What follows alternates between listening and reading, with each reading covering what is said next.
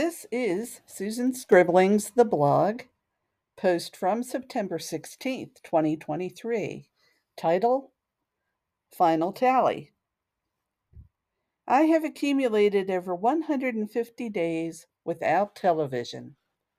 One morning, as I prepared for my commute from the living room to my work computer yards away, I decided not to subject myself to another repeat of the select episodes the cable network deemed fit to rerun, which seems to be about 50 out of over a dozen seasons, with the same half dozen commercials from their highest paying sponsors. The ad for constipation relief repeats in my brain rent free as it is.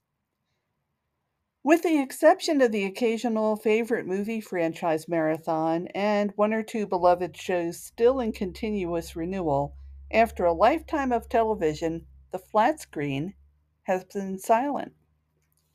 This often means I don't select anything on television as background, not even music stations. It also means hours of blissful quiet in which I do my daily job and enjoy my own thoughts.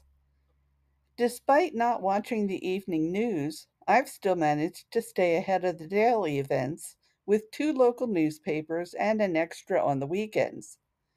The weekend edition features a Saturday quiz, which I can score nearly all correctly. The papers enable me to read the comics, which is light humor, Dear Abby, which is good solid modern day advice, and possibly catch a recipe which does not require 10 gadgets and ingredients which only come from specialty shops. Television used to be a source of joyful entertainment, except for the evening news when a correspondent would report a story from a battle's front lines. When quote unquote reality television began, the novelty lasted for a while, but soon it degraded into a contest to find a more shocking piece of recording to top the last one. The talk shows have lost their best hosts, as evidenced by how many people attempt to launch one and fail spectacularly within months. I remember Phil Donahue, Mike Douglas, and Dinah Shore. Those were talk show hosts who set the bar on quality. It seems cooking shows have apparently lost their grounding.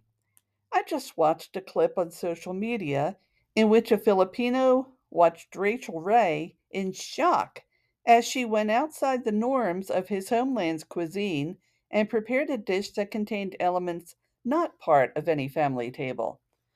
Her preparation of rice for the dish alone brought stunned indignation. If cooks can't make a genuine dish on television, what else can't we believe? Of course, I have watched some Food Network and remember when they had basic shows with such cute titles as How to Boil Water.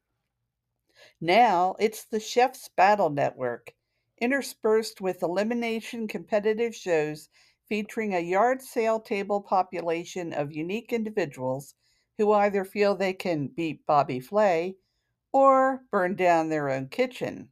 Worst cooks in America.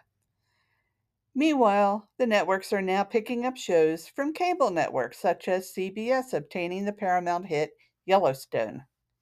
The striking writers are causing all the networks to scramble to find replacement programming, as they in the studios are engaged in their own version of Dr. Seuss's Butter Battle Book standoff. Each side faces the other and refuses to budge, and the world waits. Well, not me.